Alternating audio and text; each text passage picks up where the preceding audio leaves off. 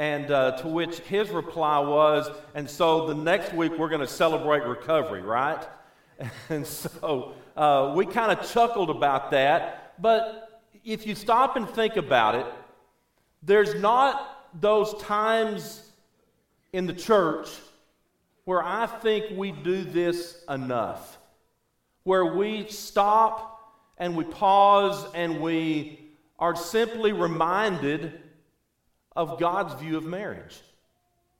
In the last few weeks, we have celebrated family.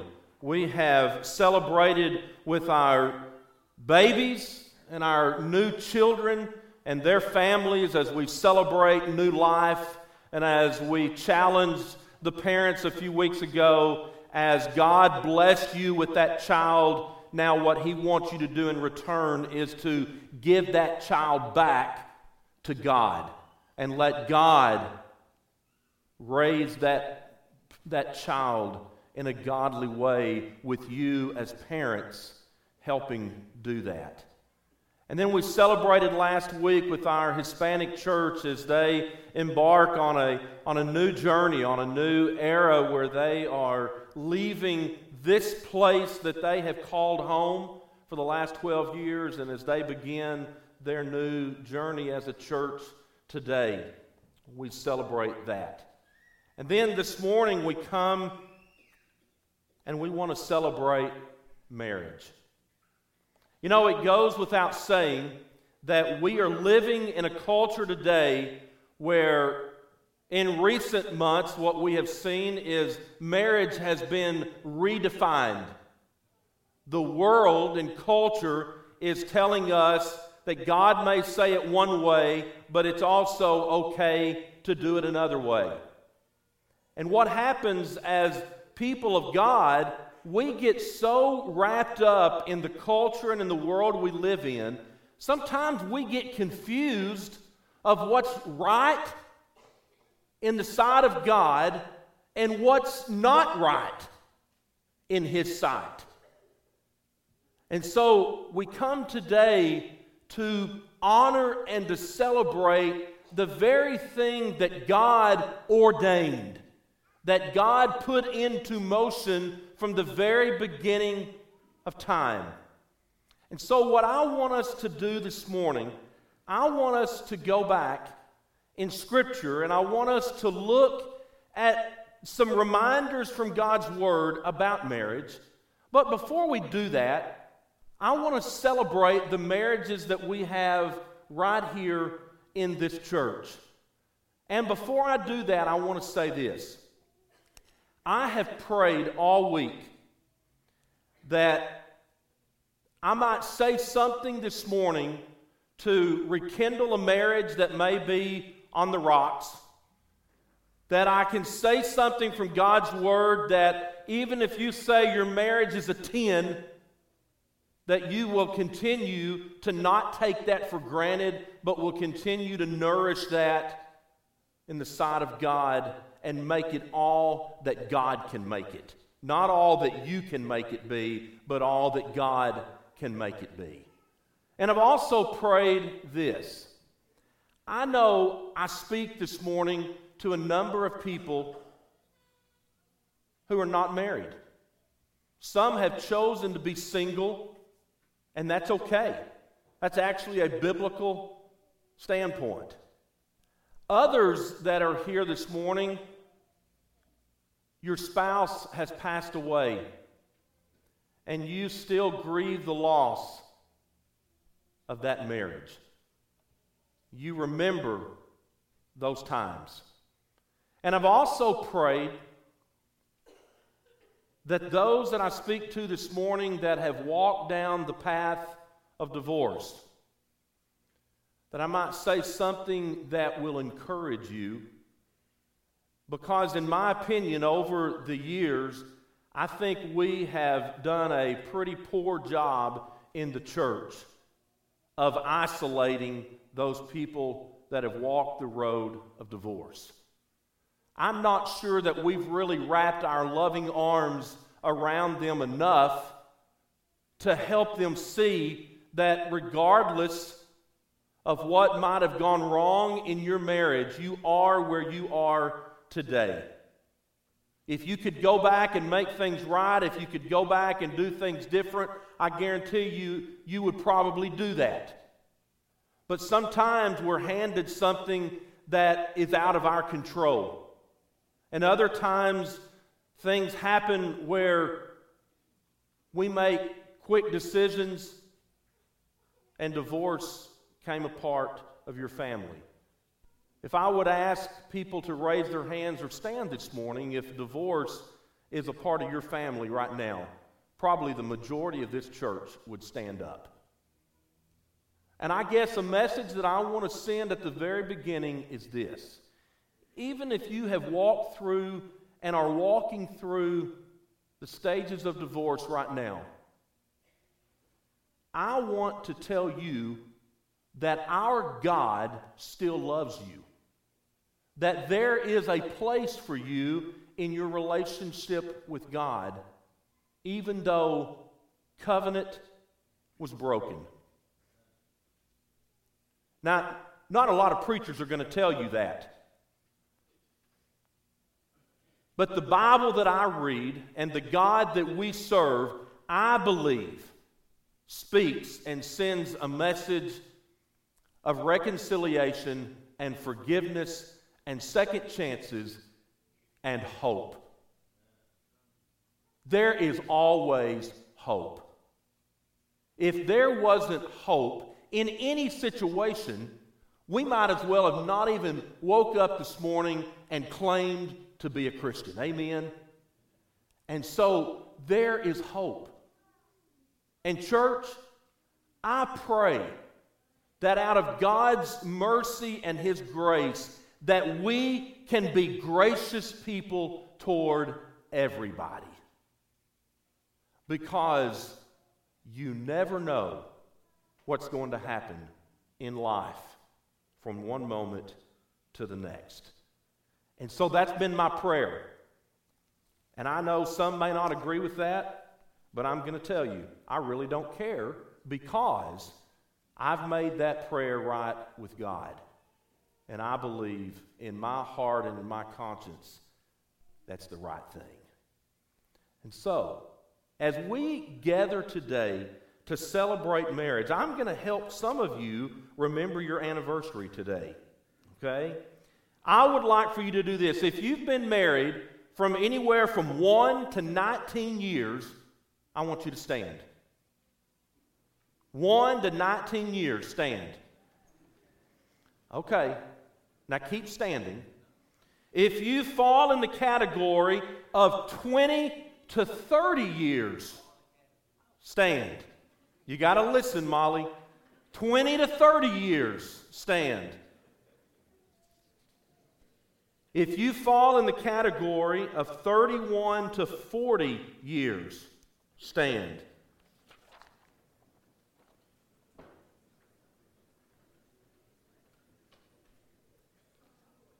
Now I want everybody else to sit down for a moment, because this is what I want you to see next. Go ahead and stand. Church, let's give all of those marriages a hand.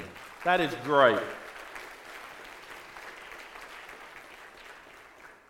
If you fall in the category of 41 to 50 years, would you stand? Give that group a hand.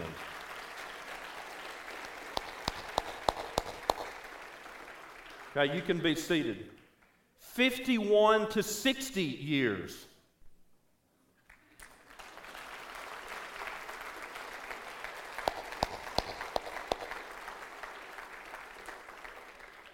Now, I know for those that have been married a long time, you're wondering, when are you going to get to me? You're next.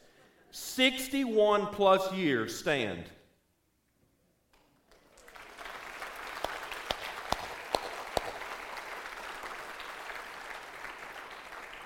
Bill and Jean King have been married for 61. Is that right? March 10th, 61. Harley and Lucy Staley, 61. The Hensons, 62. The Maggards, Leston and Larice, 65 years. Hugh and Jean Anthony, 68 years.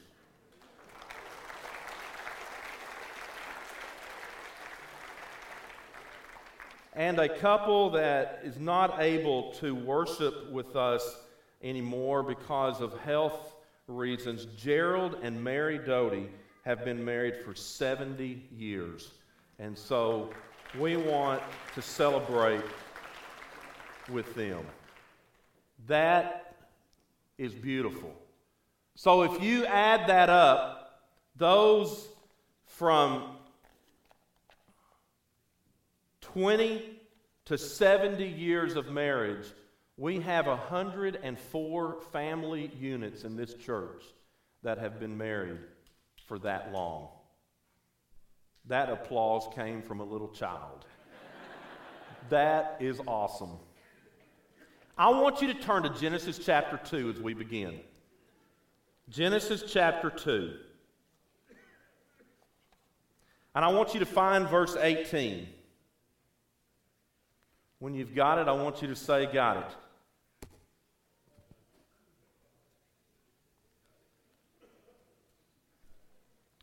Chapter 2, verse 18. From the creation story, we are reminded of this. The Lord God took the man, put him in the Garden of Eden to work it and take care of it. And the Lord God commanded the man, "You are free to eat from any tree in the garden, but you must not eat from the tree of the knowledge of good and evil, for when you eat of it, you will surely die." And the Lord God said, "It is not good for the man to be alone," to which women will say, "I know that's right. I will make a helper suitable for him." And so the Lord God had formed out of the ground all the beasts of the field and all the birds of the air, and he brought them to the man to see what he would name them. And whatever the man called each living creature, that was its name. And so the man gave names to all the livestock, the birds of the air, and all the beasts of the field. But for Adam, no suitable helper was found. I mean, he's lonely. And so God caused the man to fall into a deep sleep. And while he's sleeping, he took one of the man's ribs, closed up the place with flesh, and then the Lord God made a woman from the rib that he had taken out of the man, and he brought her to the man. And the man said, "This is now bone of my bones and flesh of my flesh. She shall be called woman, for she was taken out of man. For this reason, a man will leave his father and mother and be united to his wife, and they will become one flesh. And the man and his wife were both naked, and they felt no shame." Now, I believe that there has really never been a generation whose view of marriage is high enough. I mean, when you look at these marching orders from the very beginning of time, obviously God knew what he was doing, didn't he? He had created the animals, he had created all the birds of the air and all the living creatures, and after everything that he created, what was it that he said? It is good. But then, here's man. Here's Adam. Something wasn't right. He was alone. He was by himself. And God saw fit in his plan. And he told Adam, "I'm going to make, and I'm going to create a helper suitable just for you." So, what you see from the very beginning of time is this. Marriage is God's design. It's instituted by God. Now, we're living in a culture today, I mean, I can say that to us as Christians, and we can say, well, no, duh. But we're living in a culture today where all of that is thrown out the window, and we're seeing different opinions and different designs come into play. But from the very beginning of time, what we see God doing is saying, "This is my doing." And so the most foundational thing that we can see from Scripture at the very beginning, this is God's doing. It's not man's. It's God's. And the ultimate thing to see about marriage is this, that everything that you do in your marriage that was created by God as a gift to you, you are to do it for His glory. I wonder what would happen in all of our marriages if we would wake up day after day after day and realize that this marriage is not about me. This is a partnership. This is a gift from God, and everything that I do in my marriage should ultimately give God the glory. Not ultimately be about me, not ultimately bring honor to me, but it should honor the one who created it. And so, do you see one of the reasons that God didn't want man to be alone was this? Marriage changes us. Can I get an amen on that? I talk to a lot of women who tell me this, a lot of men who tell me this. I would not be where I am today if this good woman right here hadn't come along. And we say, oh, that's so sweet. To which the women are saying, oh, but it's true. Right? But I wonder about this. I wonder where both of you would be as husband and wife if God hadn't brought you together. You see, instead of looking at it just one, view it as a partnership that God brought the two of us together.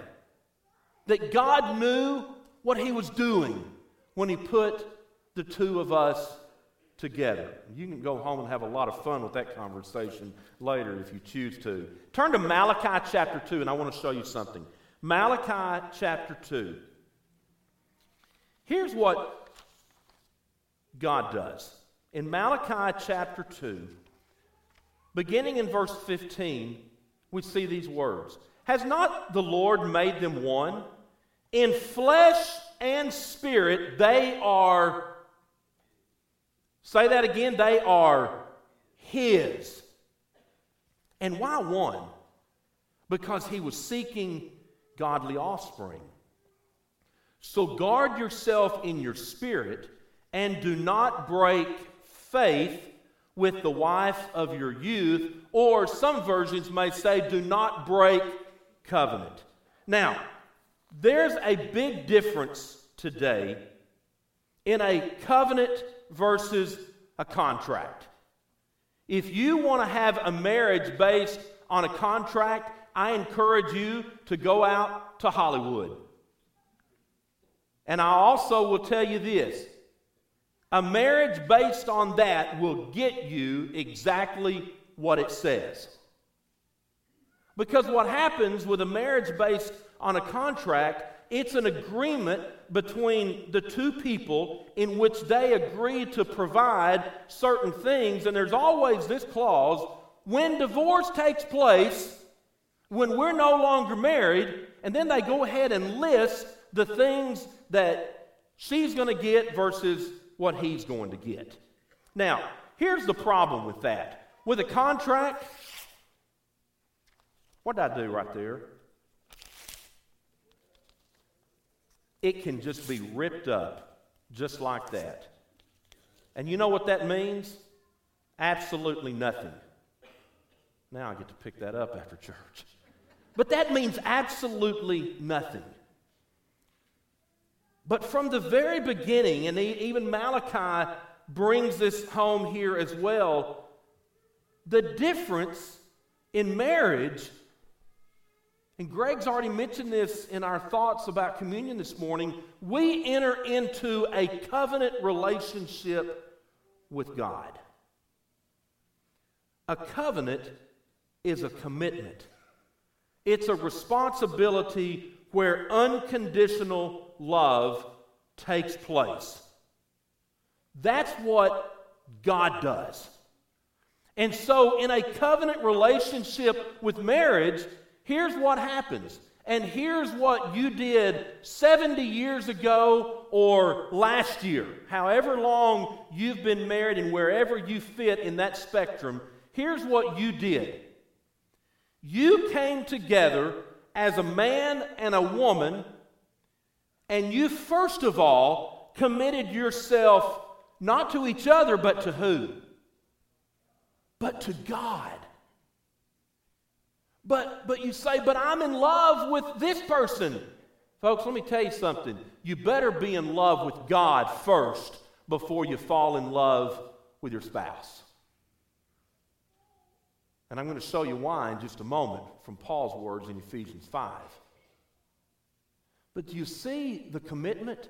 So do you see what a husband and wife should see at the altar before they say I do and before they exchange their vows? They should be able to see that first and foremost, we've given our life over to the lordship of Jesus Christ. We've given it over to the foundation of what God wants for this marriage. And when a couple gives themselves to God first and then to each other, that's His plan. That's the blessing of marriage. And so, here's what you see. In a marriage committed relationship, you see these truths lived out. Faithfulness, commitment, and selfless love. Again, where does the selfless love come into play? That's covenant. That's God loving you first before you can give yourself away to somebody else. And so I want you to turn over to Ephesians chapter 5.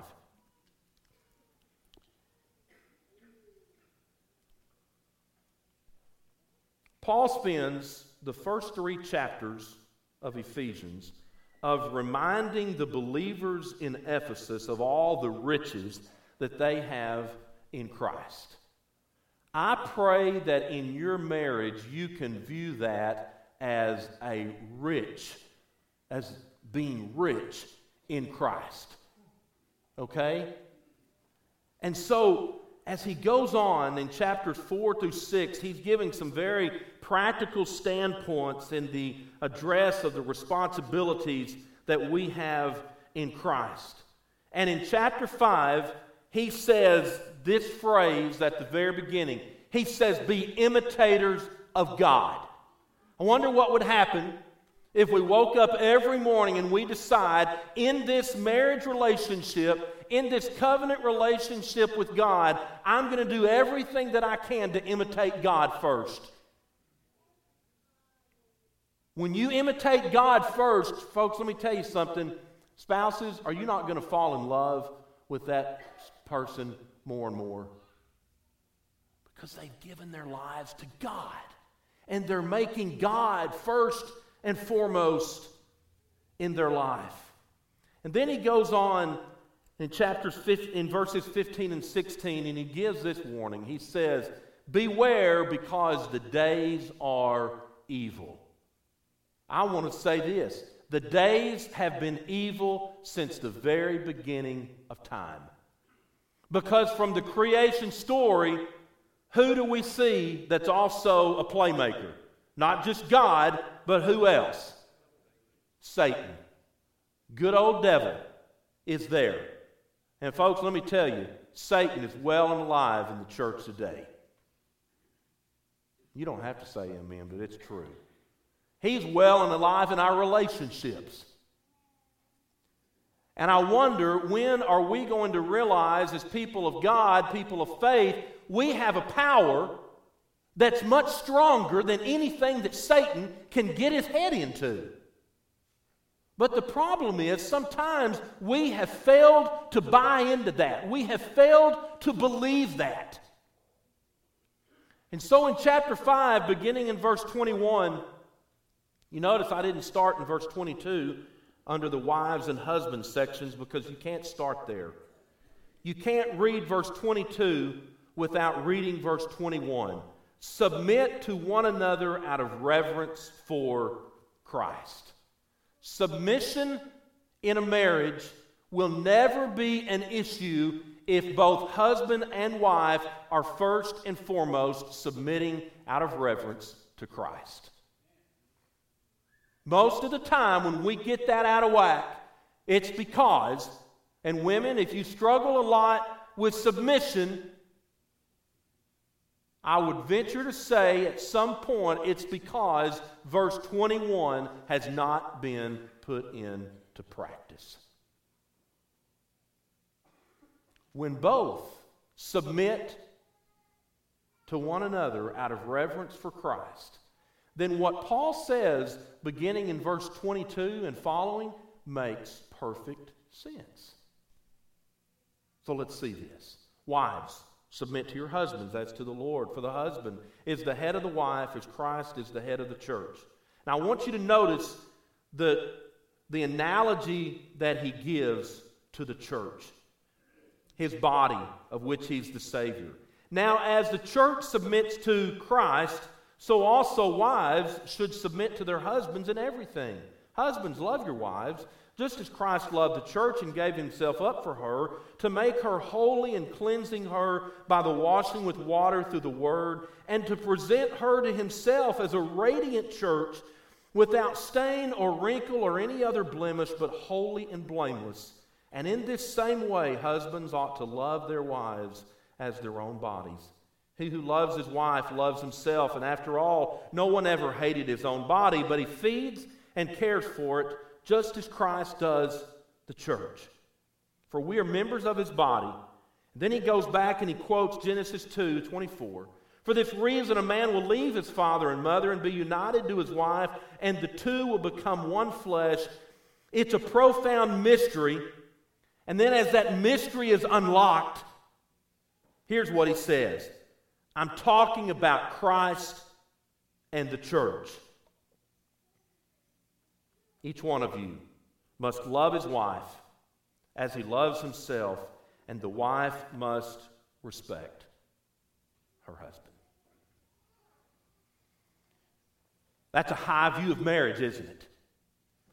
So high that we get that beautiful picture of marriage being patterned after Christ's covenant commitment to his church. That reminder that Paul gives where Christ thought of himself as the bridegroom coming for his bride, the people of God. And you know what I love about that? In the world that we live in right now that's so dark and that's so confused and that's so lonely and that's so isolated, I picture Jesus standing there and saying, don't worry, I'm in control of all of this, even this dark world, and I'm coming back for my own. That's a beautiful picture of Jesus, the bride coming, the bridegroom coming after his bride. I love that. In church, that's where we are today. We wait for him, don't we? We wait for him to come and do what the world would say will never happen. But that's resurrection power. That's the power that Jesus has over death. And he even has that power over marriage. And so this morning, if I ask you to rank your marriage on a scale of 1 to 10, I don't know where some of you would fall. Some of you spouses, you may not know what your spouse might be thinking. I don't know. But I can tell you this, if you give it a 1, give God a chance to bring it to a 10. If you rank it as a 10, don't think, oh, my marriage is perfect. That's when Satan's going to have a heyday. If it's a 10, pray that it's a 20. Never be satisfied with where it is. Always be wanting more, because Jesus is the one that can bless that. And when you want that, when you desire that, I believe we serve a God that will bring it to fruition. So, healthy marriage equals a healthy church. And you know where I think we are today in the church as a body of believers? It's time for the church to become that spiritual army that God has called us to be. It's time for us as God's people to do battle. And to not let anybody tell you that it can't work. I beg to differ. It can in the eyes of God. If you're here this morning and circumstances have dealt you some pretty rotten situations, God can take you where you are right now and He can still use you in beautiful ways. And I want you to believe that. Every week, Keith Bowman and myself have the privilege of facilitating a class that's called Celebrate Grief Recovery, where people from our community and even this church family come into that room every week and they have heartache. And they need to be reminded that God is the God of all comfort. And He's the one that can give us strength. But I think in ways like we have done with Celebrate or with Grief Recovery, we need to also have groups in this church where people in this community can come for divorce recovery, divorce for kids, because our kids hurt. I mean, folks, it is what it is. And we've been dealt some pretty bad things, but at some point we've got to realize we've got to take the bad and we've got to give it to God and see what He can do with it. Because as we are living out daily, and we're going to see this more and more through our vision, God is a God of restoration. God is a God where He can restore all things back to Him. And a lot of times, even in our relationship and our walk with God, we may say we are not where we want to be. God can restore that. Maybe you're not where you want to be in your marriage. God can restore that. And so, because marriage is patterned after Christ's covenant relationship to the church, that highest meaning of marriage is this. Let's put that covenant relationship of Christ and His church on display for all to see, so God can receive the glory. And so, spouses, if you haven't done this in a while, you can do it right now. When you get home, I don't care, but do it sometime. Tell your wife, tell your husband how much you love them. And even say this. This is good confession. I don't know where I would be without you. But then remind yourselves of this. But we don't know where we would be without God. Praise God for that. And so we're going to stand to sing a song of invitation this morning. And that invitation today can be a wide variety of things. I want to pray for a stronger marriage. I want to pray for a stronger relationship with God. I don't know where you fit. I want to pray that and believe that Christ is coming back for us. And that right there gives us hope for today and tomorrow. Amen. So whatever your thoughts are this morning, maybe you're ready to begin that covenant relationship through baptism, and you're ready to become a new creature, to be baptized so your sins can be forgiven. Whatever your needs are, as Mark comes to lead us this morning, I invite you to stand right now.